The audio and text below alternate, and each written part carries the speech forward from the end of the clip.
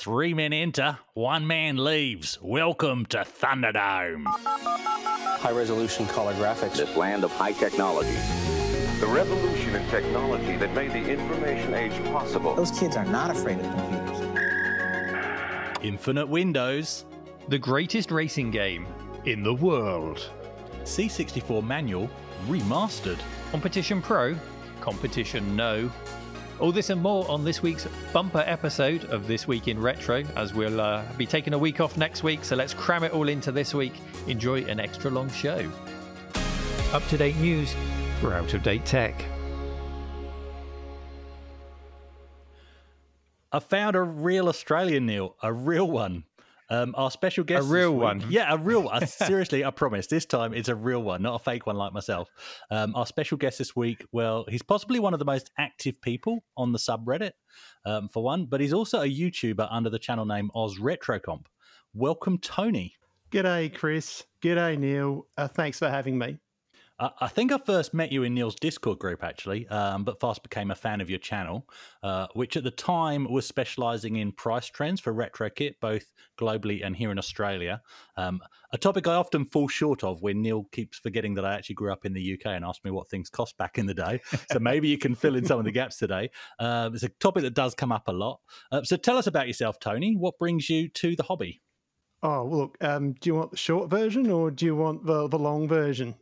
I should point out at this point as well, in classic Australian telecom style, we've got a bit of a delay on the line. So I know Duncan's going to do a great job of editing us up. But if there are a few jump cuts, please forgive us just to make things smoother for you. And Tony, I think you should definitely indulge us. I'd like the longer answer, please. Okay, well, I'll give you the short answer first, and that's midlife crisis. And then I'll give you the short, long answer. Which is I got hooked on gaming and computing when I was very young.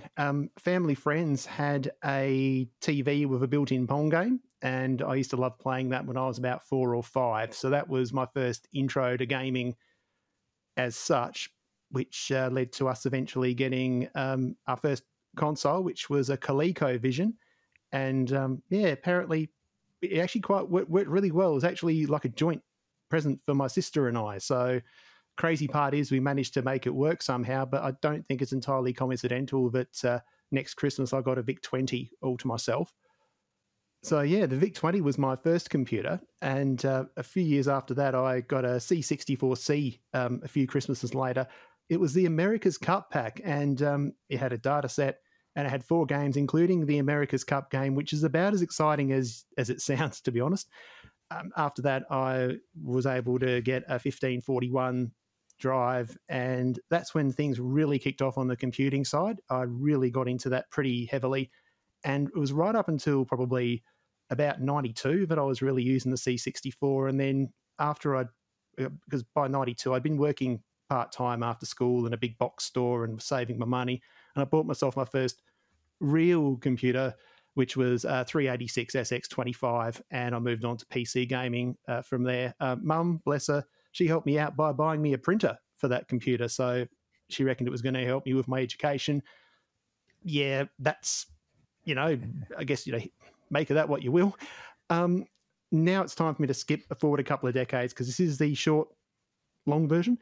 It's probably about 5 years ago. The algorithm started to push tech mode onto me, and of course, that led to various other YouTube channels being pushed onto me, like the Westlife and LGR and the 8-Bit Guy, until eventually I came across this really great series with this. It was about the restoration of an A500, and it was some English bloke with a beard and a very calm voice. And I don't know how I managed it, but somehow I'm here today. So yeah, that's the short, long version.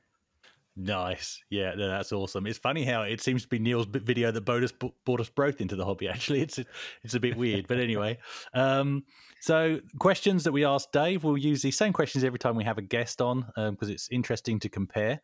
If you could pick only one, which system? Ooh. Yeah, only one? Okay. I reckon the BBC Master 128. Ooh. Unexpected answer. Chris, I didn't see that coming. No, I didn't see that coming. Yep. All right. Any reason for that? I did say it was a short, long history. The BBC was the first computer that I really took seriously. It was what I used when I was in high school, and it was my first. I'd noodled about with a bit of coding in Commodore Basic, but BBC Basic just blew me right away. And it was also my first opportunity to play with networking. And once you figure out how Star Remote works and the rest of the class hasn't caught up to you, you can have a lot of fun with that. So make of that what you will. Nice. Okay, right, next question. Again, if you could have only one, which game? Elite, of course. You can't have a BBC Micro without Elite. It's not allowed. It's against the law, isn't it? Good answer. Excellent answer. Okay, and final question to number 3. Which joystick? It's easy. TAC2, the greatest joystick ever in the history of joysticks. Oh, he's got a prop there. Nice. So the TAC2, I get you need some kind of adapter, I expect, to plug that into your BBC Master, and then a game of Elite, and you're set for an evening's gaming. Yeah, pretty much. Just, that's a typical Saturday night in my house. Ironic, Neil, we've got an Australian on, and we're after Australian computer history, and he likes the BBC Micro, so it's still not helping, is it? Well, before we move into our stories, and I'm really looking forward to getting Tony's thoughts on this week's stories, I've got a few pre-story bits here, which were raised by producer Duncan. He mentioned before we started the show this week that on last week's show, we talked about the Tank Mouse Kickstarter, and I should point out, I think it was at about 40 or 50% funded last week, and it's now hit the 100% funding target and beyond. So huge congratulations to that project. And this, if you didn't hear it, was the project, the Kickstarter to recreate the classic Amiga Tank Mouse. And Duncan's raised today that it's also been officially licensed, which means that it can now legally use the Amiga branding, which raises the question for me, why did they have to license it? Was the design patented? Did they use the Amiga name without permission? Was it always the plan to seek licensing, or was it an amicable decision? Or did they get their arm twisted when somebody got uncomfortable with them using either patented designs or the Amiga name? I don't know. I'm just speculating here. So I'd like to know more about that, because as Duncan said to me, it's a bit odd that this mouse is licensed, and as far as we know, the Tank Mouse that's included with the A500 Mini isn't. Yeah, that's a good point. I mean, we know the A500 Mini mouse that we assumed would be full size, according to the prototype that we've now seen, appears slightly smaller than a full-size Tank Mouse. And I do mean slightly smaller here. Maybe it's the design that requires a license, but I'd be surprised if that was the case. That said, one of my concerns when I saw this project first emerge is that the Tank Mouse a protected design. The thought did actually cross my mind. I'd suggest it's more likely because they want to use the name, more importantly, the brand Amiga. That's my guess. The Mini has avoided use of that by simply being called the A500 Mini. The word Amiga is not on the product as far as I'm aware, thus saving the cost. They've licensed the ROMs, of course, or they couldn't sell it as a retail product, and same, they've got the licensed games on it from release. So with the mouse, it's an interesting one. Why pay just so that you can use the name when it could be avoided in theory? So maybe this is a case of playing it safe, or maybe they couldn't refuse. They got an offer that they couldn't refuse for the licensing and permission to use it. Or perhaps they just thought the profit margin is already that good that they may as well use it because it's nice to have. I don't know, but I think it is nice. What isn't nice is some people now saying that they refuse to back it because they don't want their money going into the owners of the trademark. And I suspect they weren't going to back it anyway. So it just becomes an excuse to sound off, which is, a little bit unfortunate. Yeah. Well, there are always those kinds of people about, but it's certainly something to watch out for, because the world of Amiga lawsuits is always entertaining at the very least, unless, of course, you're the subject of one of them. But it sounds like the Tank Mouse won't be falling foul of the law or any licensing agreements or anything like that, which is good news for backers. And it's hit 100%. I understand if it hits 150%, that everyone gets a free dongle included so that they can use it wirelessly with their classic Amigas Otherwise, at this point, you have to get a USB or a Bluetooth. You've got to get some kind of adapter as it is. So if they hit 150%, that deals with all of that and it will be included. So good luck to them on hitting that target. And well done to everyone who's backed it. It's just another example of the huge amount of support behind not just the Amiga, but retro computing as a whole. So well done, everyone. Now, let's get into our stories. What was the first version of Windows you ever used, guys? For me, it was probably Windows 3.1.1 for workgroups. It came with my Packard Bell 486 PC, along with a bunch of stuff in Windows, media players and other trumpery. It came with a CD that ran in Windows, and it was called The Animals. I don't know if this will ring any bells with anyone. It was kind of like an animal encyclopedia, because in that first wave of multimedia titles that we got, the first thing that kept getting pushed was encyclopedias, wasn't it? Just look at how much text we can get onto a CD. Isn't it amazing? And then videos started creeping into these things. And on this animal encyclopedia, what it included was like these postage stamp sized videos, all recorded at San Diego Zoo. Did anyone else have that? Does that ring any bells? No, not for me. No, maybe it was just like a Packard Bell thing. It was part of their bundle. It included things like Mega Race and various other CDs. But yeah, Tony, what Windows did you have? What did you start out with? Oh, I actually didn't start with Windows until I went to college. I started doing a trade certificate in electronics in 93, and it was Windows 3.1 that we were using. Oddly enough, as part of the course, we had to do like basic business computing. So it was Windows 3.1 with Word and Excel, and that was pretty much my introduction to Windows. How about yourself, Chris?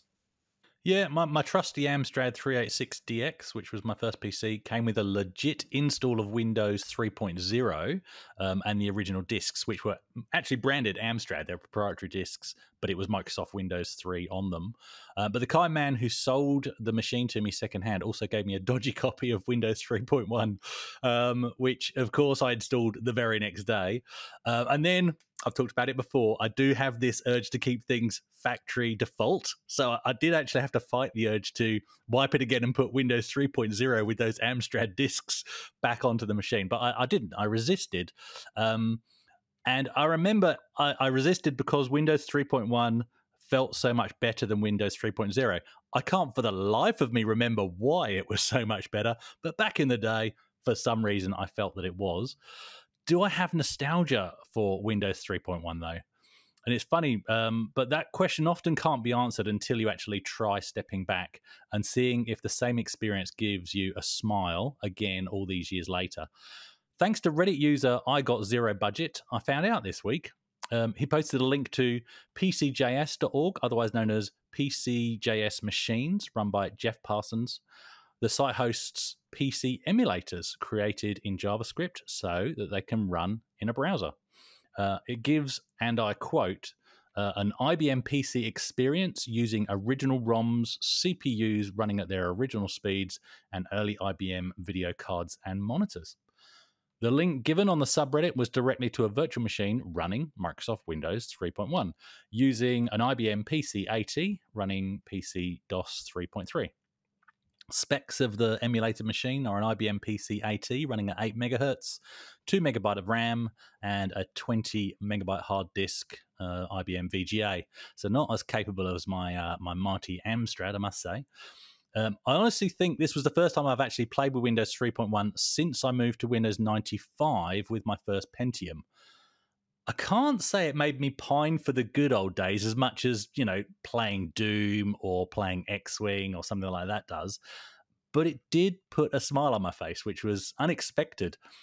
Of course, the first thing I did was jump into a game of solitaire, Neil, because we talked about that the other week.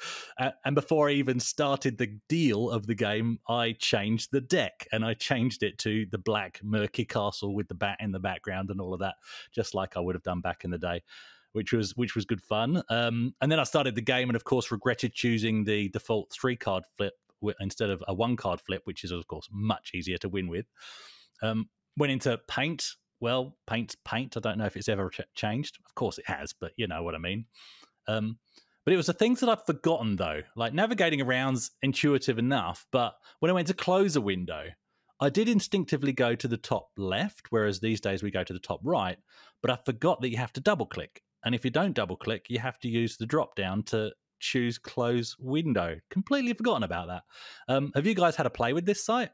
I have. It's funny you should say that, how instincts kick in. And actually, that one instinct that you've described never left me because I still double click top left on Windows 10. I haven't gone to 11, and it will close the window, or you click once and it brings up the menu. I still do that. I've never migrated to clicking the cross at the top right. And so those instincts kick in. The thing that struck me about this website, which is really cool to go and explore, it isn't just running everything as fast as it can. You are waiting for folders and the contents of folders to appear. You are getting a period authentic experience. Sometimes we've had websites like this in the past, which are kind of like Windows in a browser thing. Go back and explore Windows 3 or Windows 95, and they're more simulators. That somebody's just recreated the experience rather cleverly using HTML or whatever it is they've used, Java or something like that. But this is actually a full-blown emulator running in this website. So you get an authentic experience. For some reason, the first thing that I wanted to do, and I did, was I went to the File Explorer. I went into the Windows directory and I looked for the WAV files to play some audio. I don't know why. That's just the first thing I did, and I found there was no sound device, so I couldn't actually play them. Oh. I just got to see the waveforms, but it wouldn't play them.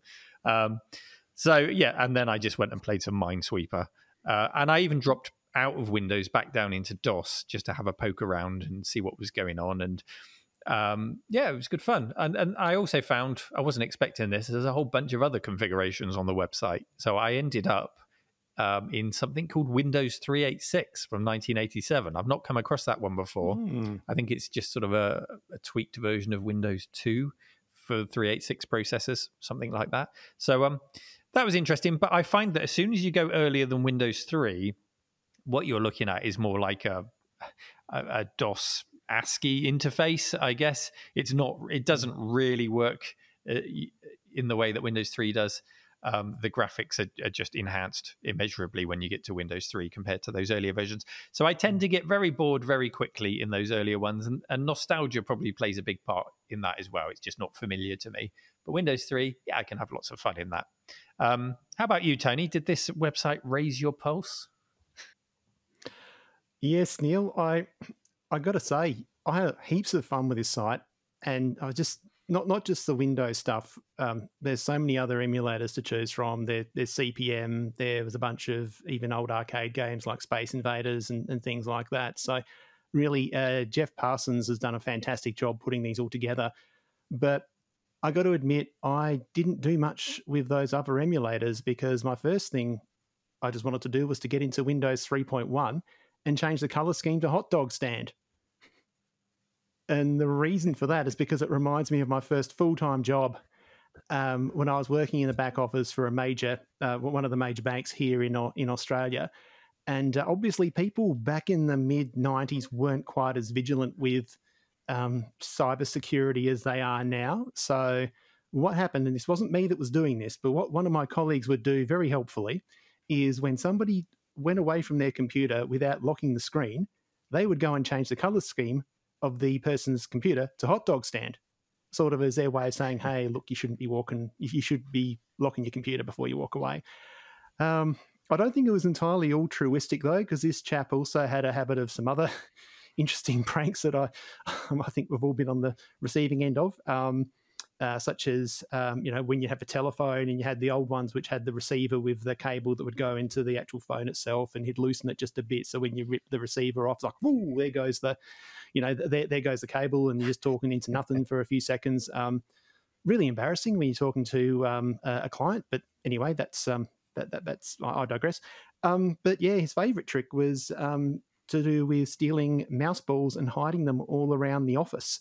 So your mouse ball would get stolen, and then you'd find it in a pot plant or a desk drawer or something. And that later evolved to when ball mice moved out and we started getting the optical mouse, that evolved into putting sticky tape over the over the sensor, because that would have the same result. And in fact, there was one time where one of my colleagues had that happen to them, and they called IT, and the IT guy came out, and he was absolutely flummoxed for 15 minutes. He had no idea what was going on. In fact, he was just about to put a new mouse on that particular computer when the perpetrator helpfully said, "Oh, do you want to have a look under the mouse mate? Because I know mine sometimes gets a bit dirty underneath." And yep, lo and behold, they eventually found the sticky tape. So yeah, that was it. Just shows just my level of maturity. And sorry for dragging this horribly off topic, Neil.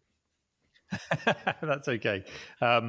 Just remind us, hot dog stand, I believe, is the one that's just all the reds and all the yellows. All the windows are red and the backgrounds are yellow. That's the one, isn't it? Yeah, that's correct. It'll basically just completely ruin your retinas if you're not expecting it. It's quite confronting. Brilliant. No. But no, don't worry about going off topic, Tony. That's we might as well be called This Week Off Topic. That's how we do things around here. I'll tell you what, there's a whole other topic brewing, I think, Neil. IT pranks. We'd be here all day, so we better not do that one this week. Anyway, thanks to I Have Zero Budget and also to Jeff Parsons for his work on this site. Not everyone has room for every PC that we'd like to have a tinker with. So this kind of thing really does offer a great alternative for a quick fix. There are plenty of other setups on the site, so please do check it out. So our next story, Chris, I noticed was shared by a familiar name. Would you like to confess? Yeah, it might have been me. But it was too good to resist. It is a good story, and it was upvoted, so the people wanted to hear about it. But it's a story about Top Gear. Yes, that Top Gear. It's reviewed something on its website that we may be familiar with. Not the latest Ferrari. And are you ready for an Aussie reference here, lads? I hope you are. It's not the latest V8 Holden. That's Australia. Well, there isn't a latest V8 Holden. That's why. Oh, is that out of business? Anyway, carry on. What happened to Holden? When were they last around? 2020.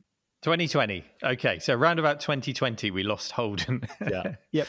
I always remember them as being the company that their car appeared on Top Gear here in the UK, as we're talking about Top Gear, and it was essentially what we know as a Vauxhall Astra or an Opel Astra with a massive honking great V8 strapped to it and some sports suspension. That's.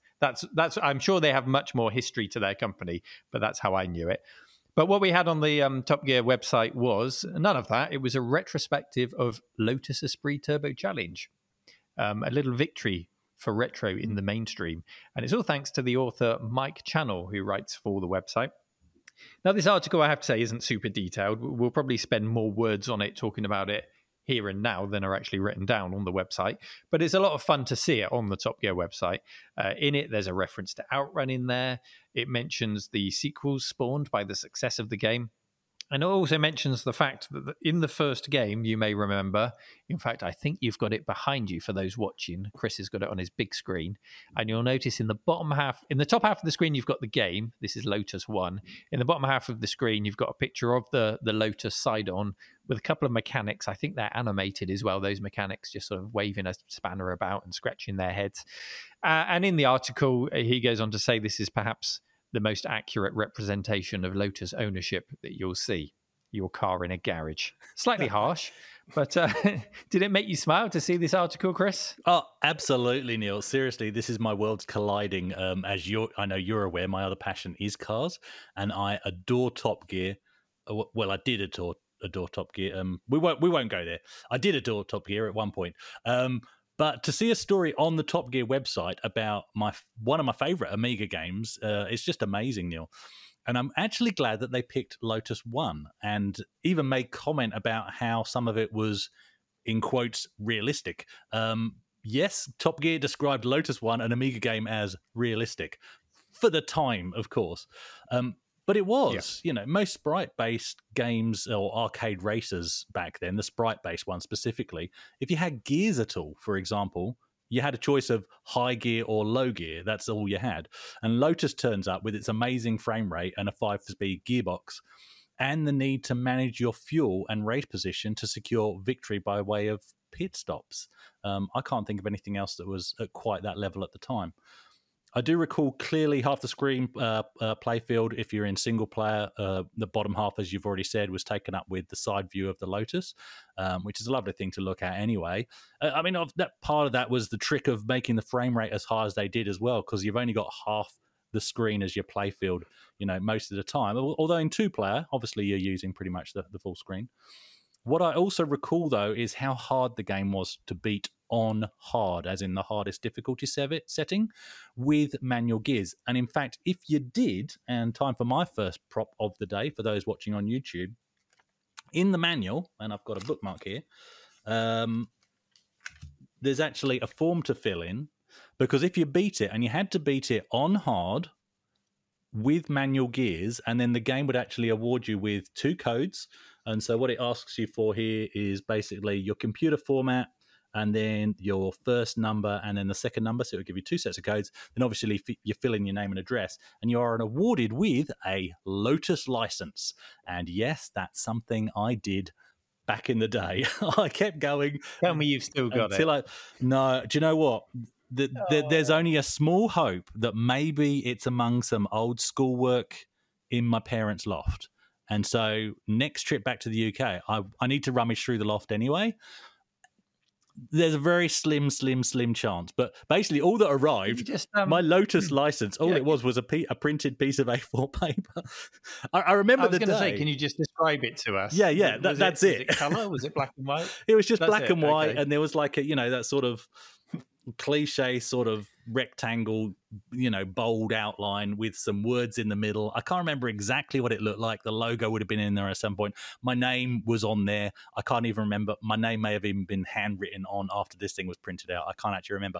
I do remember clearly, because it took me, this is how hard the game was. I was hammering it, trying to beat it over and over again. Then Lotus 2 came out. When Lotus 2 came out, which I'm pretty sure was a year after, I still hadn't completed Lotus 1. Completed Lotus 2 in a week, because I found that incredibly easy in comparison. Went back to Lotus 1 and then just kept going until I beat it. And then I had to ring the number on the back of the box, which still here, and check that they were still awarding this damn license. Sure enough, they were. Yeah. I was very excited and sent off for it. But yeah, I got my Lotus license. But anyway, it's interesting to see a game like this turn up on a site like Top Gear, don't you think, Neil? Yeah, so that would have cost them some money to send you that certificate. So that would have been offset by the assumption that you'd paid for the game. And presumably you'd only apply for it if you had the manual and you'd seen those details. So hopefully they weren't sending out a load of certificates to pirates. I'm sure they weren't. But yeah, and the big thing about Lotus 2 when that came along was, correct me if I'm wrong, but I think it was full screen, wasn't it? You lost the half screen and you had full screen, and it still kept that incredible speed. The only other game I can think that was a bit like how you described, 2D based, but with a bit of realism thrown in, was probably Vroom. Did you ever play Vroom? Oh. It's kind of 2D. It did have some sort of 3D elements to it, and it was Formula One based. Yeah, and I liked your F1 games. I think I played it briefly. It's not one I've played over. I'm now thinking of Nigel Mansell's F1, which is another one, I guess. But that came after Lotus, though, didn't it? Yeah, but Lotus really stood out as the one that said, hey, do you remember that really awful version of Outrun that we had on the Amiga and on the Atari ST as well? It was terrible on there. By the way, we can actually do these super scalar sprite racing, games on these 16-bit systems, and this is how you do it. And it did it with a huge amount of class and style. And of course, the Lotus was such a desirable car. In the Top Gear article, he looks back and describes it as, I think, a plastic Ferrari or something like that. He's not particularly complimentary about it, but it'll always have a place in my heart, those old Lotus cars. And of course, it's just nice to see retro get some attention in the mainstream, because Top Gear is undoubtedly the mainstream. And it reminds me of back in the day, and this hasn't really changed much, of just how excited I would get if I saw computing appear in the mainstream. We've talked about old TV shows and movies and things like that in the past. Just to get a glimpse of acknowledgement of something that you were into, whether it was your Amstrad or your Atari ST or whatever it was, reflected on mainstream media, it would give you a buzz. maybe it was just me, but I was really excited that it's like, oh yeah, okay, the world acknowledges my little hobby exists. And of course, it wasn't a little hobby. It was just largely ignored by whoever made mainstream media. And gaming, not so much in the modern day. It is, of course, a huge multi-billion-dollar business, which is accepted in the mainstream. But now I think I get the same feelings when I see retro acknowledged. It's just nice to see it happen. And I got that when I saw the Top Gear article. It was like a small victory for us retro gamers. So I thought that was really nice. So, but that's understandable in the modern day, because I guess by its very nature, retro would be hard for it to become mainstream because its audience generally has to be nostalgic for it. So, yeah, I don't know. What do you think, Tony? Will retro always be considered a bit sort of fusty and a bit odd to the mainstream and for us oldies, or could retro ever be mainstream? What do you think, Tony? It's a big question. Yeah, that's a great question, Neil. I tend to think of retro gaming and vintage computing as sort of almost a Gen X version of classic cars, in that, classic cars, to our grandparents and our parents, classic cars seem to evoke something in them, like with nostalgia and whatnot. Whereas people our age seem to be getting a bit of the fizz of that nature from retro gaming and vintage computing, and classic cars too, for that matter. But I think that's probably a fairly good sort of equivalent. As for the mainstream side of things, I think retro gaming may potentially become a bit more mainstream as the barriers to entry keep reducing. The various plug and play emulation type mini consoles have made it a lot simpler for people to do some form of retro gaming. And as new consoles come out with, classic game packs and all that sort of stuff, again, the actual gaming side of it is fairly. It's never been easier to get into retro gaming, but I think the vintage computing will always be a bit niche. But it's interesting that really with the as far as vintage computers and classic cars go, there really seems to be a big crossover between people that are into those sorts of interests. Because I guess a classic example is Nostalgia Nerd and his Renault 19, which that's over 30 years old now, so that's a classic car. And I can eventually see many classic car shows around the place, potentially not just having the cars, but also having maybe like a small hands-on arcadey kind of computer game area where it might be full of things like, say, Daytona, everything from Daytona cabinets to the Commodore 64 with paddles playing Le Mans, just to show the evolution of how cars and racing has been represented in gaming over the years, because I think there'd be a lot of crossover there. But getting into the more niche things, and I've been to shows where they've also had stationary engines, and we're talking like really niche car shows. We're talking like British car shows where there's guys that are Morris dancing and all this sort of stuff. The last one of those I went to, they had an array of static engines, and I'm thinking, an array of vintage computers next to the array of static engines, I think would kind of appeal to the similar sort of the extremities of those particular interests. What do you reckon, Chris? Yeah, no, I think you're right. I think that'd be a fantastic idea, actually, to have like an expo that sort of merges the two, and maybe other retro stuff as well. I'm kind of kicking myself. Yeah, if I can jump in there, sorry, Chris. I'm just thinking back to a couple of years back, 3 years now. God, I've got to account for the Great Plague and what happened before it. Before that, I went to the Goodwood the Goodwood Revival, which is where all the classic cars get together and the very rich people race around the track, and everyone sort of almost cosplays, dresses up in 40s, 50s, whatever era of car they've bought with them and are into. And I can just see what Tony suggested there. If you could have, next to all the 1980s hot hatches, an arcade full of outruns and, all the other racing games, maybe some 90s games as well. Next to your Lancia Integrale, you've got Sega Rally. That would be awesome. I think there would be an audience for that. But on the flip side, when I was there, I went into the Caterham tent. Caterham do a little sort of Lotus 7 based car, and they had a VR helmet, and you could put that on and look at their latest model in 3D and walk around it in VR. So they really do embrace technology. Wow, new technology. But I think there would be a huge audience at that kind of thing. Apart from the 1940s and 50s people, they can go and watch the big band and dance to swing or whatever they're doing. The 80s with the hot hatches, definitely a market for it, I think. Yeah, I think it'd be really cool. You could even do it flip it the other way, and if you've got a computer expo, a retro computer expo, get a couple of classic cars to sit in the middle, that are relevant to the period. That would be cool as well. That's where I'm kind of kicking myself when you mentioned Nostalgia Nerd's Renault 19. I've had my 1989 cars. I had in fairly recent history a Nissan 180SX, which from 1989, and a Nissan 300ZX, also from 1989. And now I don't have an 80s car, and I want one. And when I look at the prices, they're way past what I would want to spend on either of them. But anyway, what I do know is on that topic, we've definitely chosen the cheaper hobby, even if you take into account the crazy prices of Amiga 1200s. In fact, I still lose. I have to share this story. I still lose sleep over the fact that when they hit rock bottom, I could have picked up my all-time dream car, mainly because it was in Outrun, a Ferrari Testarossa, and I'm not even joking. It would have been tight. It would have required a loan. Don't for one moment think I've made of money or anything. But they did seriously hit rock bottom, and relatively speaking, they became, and I use this word very loosely, affordable for a brief time. And now, along with everything else 80s, they've just shot right up, and they are way out of reach. I don't even look at the prices anymore because there's no point teasing myself.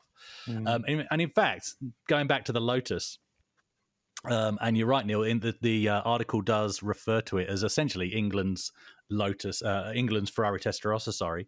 But I found myself wondering this week what the Lotus Esprit may be worth. Over here in Australia, now they're harder to get over here, so I will throw that in. But what they'll be talking about here is the twin turbo V8 version. All I could find for sale over here is the 4-cylinder turbo version, which really is the baby version of the Esprit. And they've jumped up from being quite attainable to being $85,000 Australian. That's the cheapest I could find one. It was a beautiful looking red one. And the only other one I could find, which was also the baby version, was $109,000 Australian. So, the 80s and 90s are hot right now. That's great for collectors and investors. Not so great for us just trying to relive the past. Do you agree, Neil? Does nostalgia, do you think, does that window apply to everything from the time period? You're listening to This Week in Classic Cars. Chris, 109,000 Australian dollars. What does that translate to in pounds? Do the maths for me, Neil. Halve it. Okay. Okay, so about £55,000, something like that. It's a lot of money for something that is going to need maintenance and everything else on top of it. So, but still more affordable than a Ferrari. But oh my goodness, a Testarossa, I would be kicking myself too. Can you remember how much that Testarossa was going for? Oh, look, there was one for 85,000. There were ones that we laughed at. A friend of mine at work and myself, we still prod ourselves and remind ourselves what idiots we were. We were laughing at people on Gumtree that were selling them for 69,000 because we were going, this idiot wants 69,000 for a left-hand drive version. I could have had one, Neil. I could have had one. Oh. Anyway, well, we can say that about anything, really, can't we? Whether it's a Ferrari or an Apple One, whatever. Hindsight is a cruel mistress. But there we go. Maybe one day, and if you, listener, would like to become a patron of the show, you can help Chris to realise his dream. We just need about 20,000 of you to sign up, and we can get him over the line. But in terms of nostalgia, 80s and 90s, I mean, just on reflection, there are now 3 new magazines that have appeared in the high street here. There's Amiga Addict and Pixel Addict have recently gone to W.H. Smith, so they're actually realising their dream of appearing on the high street, as is Fusion magazine. They've got themselves on the high street, and they'll sit alongside what I guess is the retro crown holder for retro gamers, which is Retro Gamer magazine, been around for decades now. So, but also, if you think about it, the very act of going to the high street to buy a magazine could be considered by some to be retro in itself now. I mean, here's a question for you, both of you. We'll start with Chris. When did you last walk to a shop, browse the magazines, take one off the rack and go and buy it at the counter? Can you remember? Yeah, no, yeah, it's a good question. But just the other week, in fact, while I happened to be in the supermarket, I made the point, as I usually do, of going to the magazine rack just to have a quick scan of the magazines and to see if there's a copy of Retro Gamer. There never is. And if I happen to be in a newsagent, I'll do the same thing. But usually I'm just in there to buy a lottery ticket, to be honest. But I'll have a quick glance. It wasn't long ago, though. In fact, 2019, before the event. But if I was traveling, if I was at an airport, whether it was for work or for personal business, it was part of my travel habit to go into the newsagent at the airport and buy a magazine or two for the trip. Didn't matter. It could be an hour's flight. It could be a 16-hour flight. I needed a magazine in my hand for that flight. So, yeah, that habit stays with me. But it is, like you say, the very act of buying a magazine in the shop is kind of retro in itself. But they're still on the shelf, so people must still be buying them. What about you, Tony? Oh, God. God. It's actually really embarrassing. I don't remember the last time I went to a newsagent, so I couldn't tell you the last time I bought a mag. Neil, help me out here, mate. Well, that's kind of the answer I was expecting, if I'm honest. And I think an airport, I agree with you. Those are kind of exceptional circumstances. I would normally pick up a magazine, whether it is retro, whether it is, I don't know, New Scientist, whatever, just to read on the airplane. I'd normally pick up something that I wouldn't normally buy, just, I don't know, to dip into on a plane. But that's a complete contrast to what I used to do, which was make a trip to town specifically to buy a computer magazine. I've not done that for decades.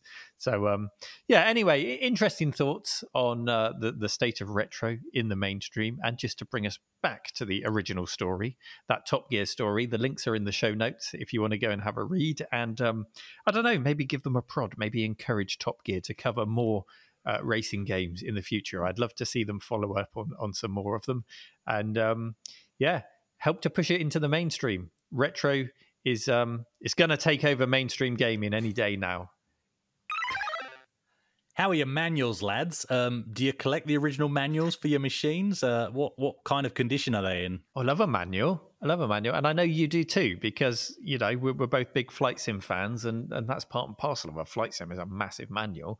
So you've got to have your manuals. I have in the cave. I'm gonna throw an advert in here now. I know this is completely unexpected, but I'm going to use my privilege as a show host just to throw an advert in here. We've got the first public day for the cave this weekend. Ooh. Tickets are now on sale. If you want to come and visit the cave, rmcretro.com. Click on Visit the Cave, and you can come and spend half a day or a day here playing on all the machines. And you can go to the library, which is where I keep all my manuals and all my magazines. And my favourite ones in the library over there are the ring-bound manuals. So much so that I'm putting an exhibition guide together for visitors that will be ring-bound and kind of in the style of an old computer manual, like the C64 or the Amstrad CPC, those ones that you would have got with your machine. So I really like those. And I guess the most recent example of a computer manual that I've used, if we're talking about computers specifically, was the Apple IIe, a machine I'd never used before. I started restoring it here on the channel. So I used that, and I had to grab that manual specifically to work out how to navigate the dual disk drives, because I could access one, but it was a case of, well, how do I talk to the second disk drive? I want to use that one and test that works. So pulled out the manual and found the information very quickly. It was very well written, and it just reminded me that of all the systems I've bought in the past, the manuals have always been very, very good, which is probably a surprising thing, because a lot of these old machines, they were made on a very tight time schedule. They had to get them out to market, and you would just assume the manuals would be perhaps rushed and an afterthought. But so many of them are just brilliant, and this Apple IIe one was no different. It was very well written, and I would go so far to say there is an art to making a good technical manual, and I've got some really nice examples here, so I love them. Tony, how about you? Well, Neil, the only original manuals that I have for my machines are the ones that I've got with my consoles. So the Sega Mega Drive and the PS2. The Mega Drive one is near mint, and the one in the PS2 I haven't even taken out of the original wrapped plastic because I figured, oh, how hard can it be? And 20 years later, I still haven't had cause to use that. But with my vintage computers, as I've been recollecting them, I haven't had much luck. The only computer I've bought which had any form of manual at all was my Atari ST, and it came with a really dodgy copy of the Cubase manual. It was obviously photocopied, and it had that really horrible plasticky comb binding, putting sort of holding it all together. But other than that, I haven't really had real success with used manuals. How about yourself, Chris? Yeah, I've mostly been lucky with the machines that I've collected. My A500 was a complete Batman pack, so that has all the manuals and paperwork. Again, prop time, but these are in beautiful condition, and in fact, jump to the ring binder one, which is probably the one that looks the most ropey just because of the nature of the ring bound booklet. But once you get inside, it's just really vivid, bright colours, looks like it's never been used or touched. So I was very lucky there. The Plus 3, that came just in the polys with this manual. So for those listening, it's in okay condition, but the page is just a little bit discoloured and sort of some curling of the edges. Definitely not in as new condition. And then the ones that came with my Acorn Electron, which was completely unboxed, again ring bound, looking a bit ropey, but yeah, that's probably the most discoloured. It just looks like even the white of the pages has faded a little bit, but it's still there, still good. Bit of turning up at the corners. But interestingly, the 48K Spectrum that I was gifted, which I have mentioned before, I wasn't expecting the manuals at all because this was just a mate, Godfrey, gave me the Spectrum, and completely unexpectedly, he also pulled out the manual. So I got both manuals there, and they're actually in pretty good condition as well. So that was really good. And actually, I do just want to make mention here of Godfrey, who I have mentioned before. He's just an amazingly helpful and generous guy that was really well regarded, a member of the Perth Amiga users group. He insisted I have a hard to get Samsung keyboard membrane when my Amiga first had some issues. My Amiga 500 wouldn't take any money for it, but I gave him some beers anyway. Just that kind of guy, you know. And one of the first to help me whenever I had issues with some stuff he's sold me that I've paid for. It's always been on mates rates, including the A1200 that I have right here. And as mentioned, he gifted me the 48K, and he gave it to me because he'd seen a comment I made on the Facebook group where I'd mentioned the fact that I always wanted one back in the day but never got one. And so he just hit me up, private messaged me and said, mate, you can have one. And he actually said to me, because I don't like taking stuff off people, he said, look, I got it for free, so you can have it for free. It's no problem. Of course, when I picked it up, he then proceeds to tell me that it's got a brand new membrane in it. It's had the composite mod done. He gives me the manuals, yada, yada, yada. You know, it's a really good condition machine. And I've later since found out that actually he paid another member for it. He didn't get it for free at all. He just wanted to gift it to me and knew I wouldn't take it unless he told me that story. So just a really, really great guy. So I just want to say, thanks to Godfrey. And also he never really made it to the Perth Amiga users group meets either, because he's always been at home looking after his elderly mother. It sounds like a cliche story, but that's the kind of guy I'm talking about here. Anyway, back to the manuals. Just wanted to take time to thank Godfrey. But back to the manuals. The only ones I've had to collect separately are these ones here for the A1200, just because it's now the only machine that I've got that doesn't have the manuals. So that was sort of eating away at me. Well, now I need the manuals. So I got these from Marvin Drugsma off one of the Facebook groups. I think he runs an online store, retro8bitshop.com. But he sold these to me for €20. Now, if you look on eBay, you can pay that just for one book. I'll just jump in. Just jump in on Amiga manuals, because there's one that always makes me laugh, and I don't know if you've got it there. But for whatever reason, I seem to have about 30 copies of this manual. It's thrown in with every single Amiga that's donated, or I find it in game boxes. I find it everywhere. And it's the A520 TV modulator manual. It's everywhere. And I bet you've got a copy. Maybe not with the A1200. It was with the 500. Hang on. But he's looking for it there. There it is. I've got so many of them. They just seem to breed. Yeah, I've got all the pamphlets for the A500 there. That was completely complete.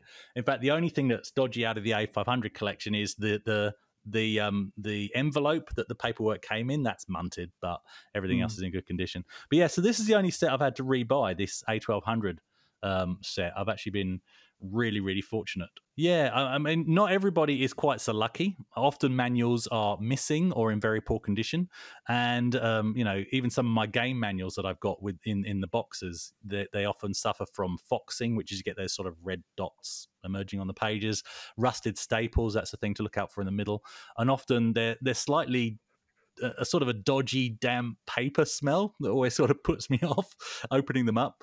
And eBay prices, as I just mentioned, they can be pretty crazy just for manuals, and often they're in average condition as well. Of course, many manuals are now available online on archive.org, and that's a really good source for these, thankfully, if you're chasing a manual. But of course, they're often just scanned versions of the paper-based one, so the quality of the scan can be a bit questionable. It's not always easy to read, and it's certainly not searchable, and it's not really the kind of quality that you want to print off a lot of the time either. So the story is about a blogger called Pickled Light, and he seems to have come to the rescue, at least for C64 owners. I told you I had to give them some love after last week, Neil, when I said the Spectrum was more worth celebrating for its 40th birthday than the C64. I'm redeeming myself, okay, guys? So anyway, yeah, so his blog, first of all, is full of useful stuff to do with the C64. He's got some project stuff on there, and he always includes photos and prices of what these projects cost, restorations, that kind of thing. Really worth looking at just for that. But he's also posted on there PDF versions of the C64 manuals, not scanned, fully retyped and updated. And this news was shared with us by, who was it? It was Oz RetroComp. So, Tony, do you want to expand on what you liked about this project? I'd love to, Chris, but just prior to that, on behalf of every C64 owner that's ever been a C64 owner, I forgive you. Apology accepted. You've redeemed yourself. Well done, son. Meanwhile, back on topic, I brought this to the subreddit's attention because I personally think this is a fantastic project, and there are probably viewers out there who, or listeners out there that would like to or get their hands on a C64 manual, or may even currently have one that's a bit ratty and they just want a nice, shiny, fresh one. And obviously to be able to not just have a PDF, but also to be able to print it is also a really, really cool thing. And it actually reminded me of what Stardot's been doing for the last few years with a lot of the old BBC and Acorn manuals. I know that last time I checked, they had something like about 15 or 16 of them that they'd remastered. So we're talking obviously master a lot of stuff to do with things like DFS, EcoNet, all these sorts of more obscure sorts of bits, as well as the general sort of manuals. In fact, here's show and tell time again. I've got another prop. In fact, I went and got myself the BBC Micro Users Guide reprinted. This is effectively a brand new BBC Micro Users Guide. As you can see, it's lovely and all that sort of stuff. So I actually got that printed up probably about 12 months ago. Again, massive shout out to the people at Stardot for actually making the remasters and all that sort of stuff. For all intents and purposes, as you can probably tell, it basically functions like the original, although a lot of the bugs that were in it back in 1985 or whatever have finally been squashed. So this is arguably better than a vintage one. This cost me about $45 Australian, which is probably about just over 20 quid, to get this all done, to get it delivered, and to get it to me. And given that I'd be paying at least that, if not even more, for a vintage one that's it's probably going to be looking a bit manky, to me it was a no-brainer as far as I could tell. Yeah, for that price, I think what Tony held up there for the listeners was what looks to be the original BBC Micro manual. It looks original. It's got a glossy cover. It's got a lovely metal ring bind down the side. And to hear that any errors or bugs have been squashed in the manual is just brilliant. So this isn't just a scan of the original manual. They've obviously either retyped it or used OCR to scan it in, lay it out and make sure it's all perfect, and then improve it. For just over £20, you're going to be paying more than £20 for any modern computer book of that size. So for someone to be able to cater to such a niche for that price is absolutely brilliant. And hats off to them. And hats off as well to Stardot, because I know it's a brilliant community and forum. I have been on there in the past to get help for myself and to look things up. Like so many of these brilliant communities, I'm always a bit tentative to register and start chatting on there, because before, the next week I'm working on a different system, and I don't like to look like I'm just doing a hit and run on these communities to get information from them and disappear. I just haven't got the time to commit to them. But if this whole YouTube dream ended tomorrow and I was going to sign up to a community and settle myself down somewhere and be around really nice retro loving people, then Stardot would be high up on my list. So go and check them out if you've got any interest in BBC Micros, Electrons, Archimedes, all of that stuff. That's the place to go. And also seeing that nicely bound manual made me think I need a binding machine. I mean, I've mastered shrink wrapping. Anyone who's been watching my episodes, shrink wrapping on my boxes. Now I need to start ring binding. I think that needs to come next. But for anyone else who doesn't want to invest in a ring binder, that looks like a good option, and I love that it exists.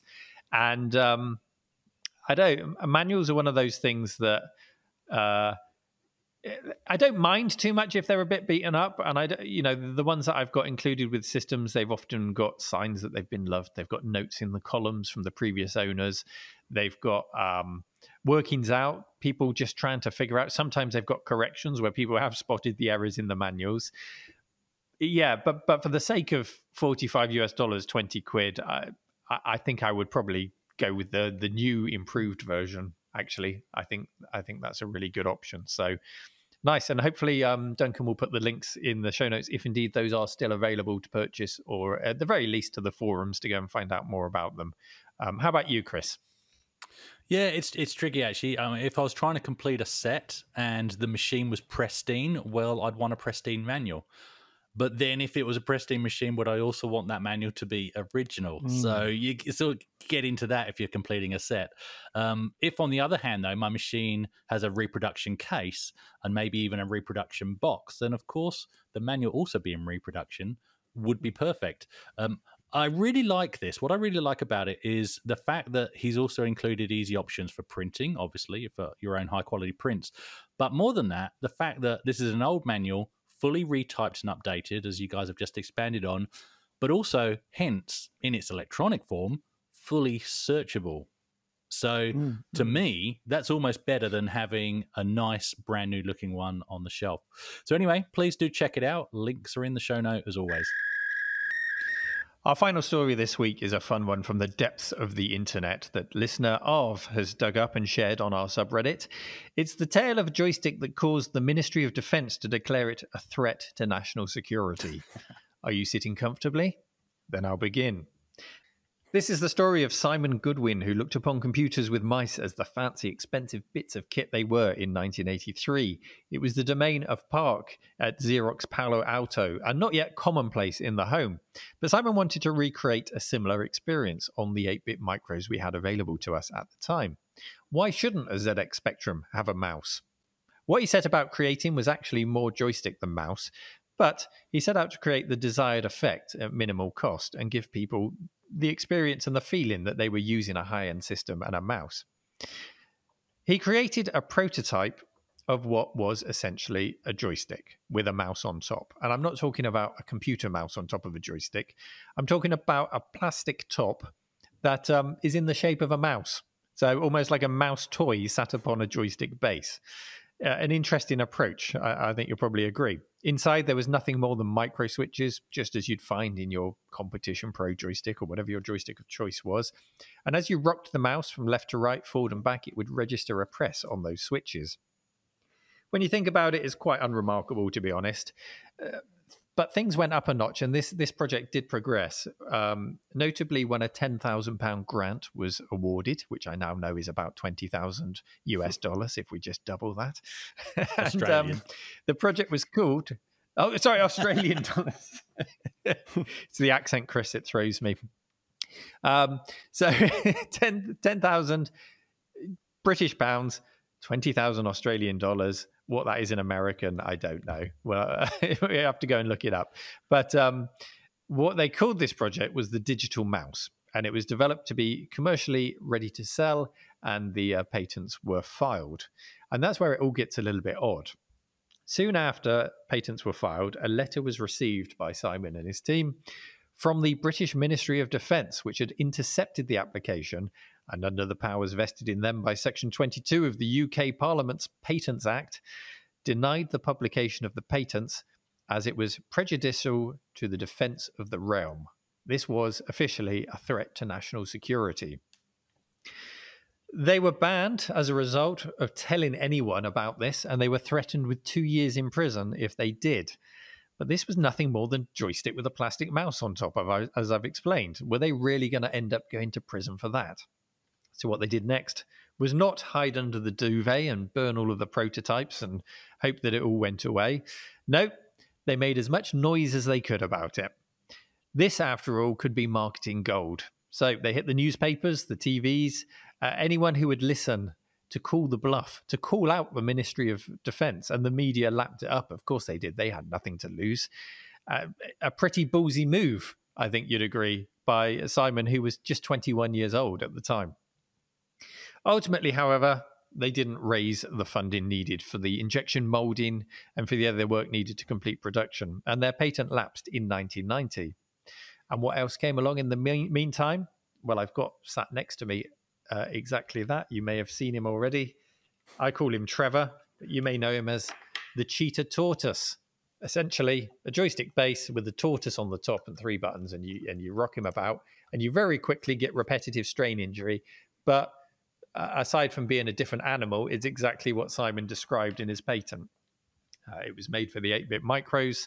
It was aiming to achieve exactly the same thing, although they didn't specifically call it a digital mouse or aim to use it for mouse applications. It was more, I guess you'd call it a novelty joystick rather than a digital mouse, but it had the same effect.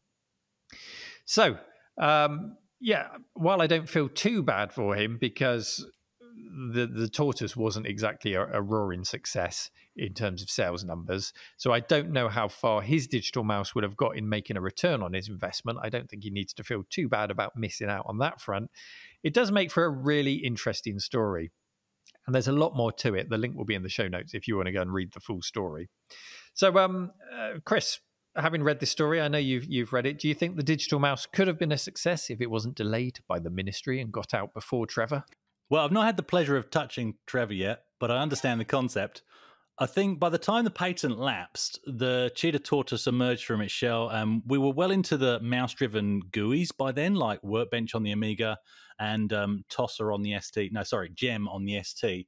And of course, those really needed a mouse. But we're talking about 1983 here, so yeah, I think this paired with the kind of device like, I don't know, a Sinclair Spectrum, or maybe even the more business-like, QL even, or even a BBC Micro, and not for gaming, but for menu navigation, I can actually see what they were thinking. Keep it in mind, if you look at the keyboards of those machines, the BBC, the Electron, the Sinclairs that I've mentioned, the cursor key layout is, well, it's not really intuitive, let's put it that way. I think the Amstrad CPC range got it right, but not many others did. Yeah, I noticed that even on the Apple IIe that I've been working on recently, the arrow keys are all in a line. They're not in the usual, well, we call it usual, the later cursor key configuration of up being the top one and down being the bottom one. They're just all in a line. And that's understandable because, the desktop metaphor, WIMPs, GUIs, they just weren't a thing in the late 70s. And they weren't expected to be a thing on budget computers in the early 80s. So that's understandable. But just thinking about the patent being shut down, I don't know how often they're shut down on the grounds of national security, but I guess that's because we wouldn't hear about them unless you go running to the press like Simon did. But it really doesn't sound like a wise move in any other circumstances than those where no, this is just a joystick. This is ludicrous. So therefore, I'm going to go all guns blazing to the press. I can't think there would be many circumstances where that would be a good idea otherwise. Similar stories, have you come across any, either home or abroad? I only think I'm getting a bit confused because is it patents or is it patents? I thought there was an H in there. Anyway, Tony, it's both, Chris. It's both. Okay. It depends where in the world you are. Patents. As we discussed with a recent commenter on our last show, I think in America it's patents. That's what he meant. Not patents. I was confused. No, Okay. Patents. Yeah, British English would be patents, but live and let live. Tony, any stories that you've heard of like this? Yeah, well, before I kick into that, I think it should be patently obvious that patent and patent can be pronounced in different ways around the world, but I digress. With Simon's story, I got to say that was something of a wild ride because I read the whole thing. But that said, I think I understand where the Ministry of Defence was coming from, because if you read the story, the actual patent itself was Simon filed it under what was called a command signalling device, and that really, if you don't know what a computer is, that actually sounds quite sinister, especially during the Cold War. There was still obviously a lot of nervousness around that sort of thing, and I suspect that this is 1983, so I suspect that whoever it was at the Ministry of Defence that became aware of this patent may not have even seen a computer in real life before. So it's possible that they couldn't comprehend what this was meant to be. So they just assumed the worst and decided that this was something that was going to be of severe potential national security. So that's my read on the situation. But I got to say, at least this whole experience didn't put Simon off, because reading further into the article, it looked like he had a lot to learn from that particular experience, and he applied it in a whole bunch of his later work. Some of his contributions, he was involved with the development of the Sam Coupe, which a lot of us know about being obviously kind of the, up until the ZX Spectrum Next, was basically the mother of all speckies. And he was also involved with the CST Thor 16, which I'd never actually heard of until I'd read this story. And apparently that was a Sinclair QL compatible machine. Honestly, Neil, I reckon you should get him in for a retro tea break, because I reckon he'd have some great stories to tell. Yeah, I totally agree. And I'm going to reach out to him and see if he wants to have a chat. And I'd love it if he's still got some original copies of those old letters that he can show us, and any other correspondence, and maybe some newspaper clippings. Hopefully he's got all that filed away somewhere and we can have a good chat. So I will definitely take you up on that suggestion, Tony. Good idea. Thanks for that, Neil. But yeah, back to the point regarding the use of civilian devices for potential military purposes. I might be misremembering, but I have a vague recollection of one of the consoles, one of the Japanese consoles. I think it was around the turn of the century. So we're talking like Dreamcast or PS2 era, that may have actually been used by the US government for some sort of military research. Have you guys, does that sound familiar, Neil? Yeah, that's an example I would pick out that is perhaps comparable. And it's one that I fully bought into, because I was in the market for buying a PlayStation 2 when they launched. And when I heard all this, it's effectively a supercomputer. It's a threat to national security because of how powerful it is. I was like, yeah, I want a piece of that games console. I want a console that's so powerful it could threaten nations. And I bought into it. And then I thought, looking back on it, when I got the PlayStation and PlayStation 2 and saw what it could do, and its slightly shonky anti-aliasing and all the rest of it. I'm not knocking it. It took a while to get warmed up and for developers to make the most of it. I thought, yeah, this isn't a threat to anyone's national security. It was just marketing. But actually, there was some foundation to it. I put a link in the show notes for Duncan, who can perhaps share with listeners as well, to an old BBC News article about this, in which it says that Japan has imposed export controls on Sony's highly popular PlayStation 2 games console on the grounds that its components could be used for military purposes. It goes on to specifically say those purposes would be missile guidance systems. So in that example, I don't know if they mean pulling components out and using them, perhaps the CPU, perhaps the GPU, I'm not sure, or if it was to use the system as a whole. And it was used in that way. So the PlayStation 2 and also the PlayStation 3 after it would be used to build supercomputer clusters for the US Air Force Research Laboratory, for example. They built the 33rd most powerful supercomputer in the world in 2010 using only PlayStation 3s. So, the threat could be there in the wrong hands. to build a very cheap and very powerful supercomputer. So I can see why they put export controls, for example, on, I think, Iraq in particular. Were not allowed PlayStation 2s during that period. I'm sure they had more important things to be doing than playing video games, but if it could be used for nefarious purposes, then sure, I can understand that. But this is all we have to remember well beyond the patent stage. Nobody looked at a PlayStation 2 patent and said, yeah, that's a threat to national security. We're shutting it down. We can't have people playing games. It was only when it was built and they saw that, oh, actually, you can put a hard drive and Linux on this thing and you can cluster them and it can form a supercomputer. Okay, we shouldn't export them. But by that point, it had already been created, so slightly different. But somebody did, in contrast, look at a plastic mouse on top of a joystick base and say, that's a threat. However, having listened to Tony's argument, I understand exactly how that might have happened, particularly in the terminology as Tony identified. Could well have just set off some red flashing lights down at the ministry. And eventually they did back down with the help of a little bit of media pressure, and they got there in the end. If that was you, in the tiny chance that it might have been you working at the ministry who had that come across your desk and you put a big rejected stamp on it, then do get in touch. We'd love to hear from you. It's time now for our community question of the week. So we're going to look at your top 3 answers from last week's question. Just to recap, the question was, if you were to try and justify your enthusiasm for retro games and you were to do that by presenting just one game to another person to play, which game would you pick and why? Any genre, any system? Which game would you use to demonstrate why these old games are just as much fun today as they were back then? Now, I have an idea of what game might get a mention. A game or two, in fact, that might be obvious candidates. But let's see what your opinions are. Starting with, if we go to Tony, do you want to read out the most popular answer? Yeah, Richard. Richard's comment. If I were to suggest just one game to grab someone's attention, I'd have to avoid such classics that drew me back to my humble Amiga. Titles like Dragon Master, Mercenary, Damocles are fantastic games, but they require some investment in time to enjoy properly.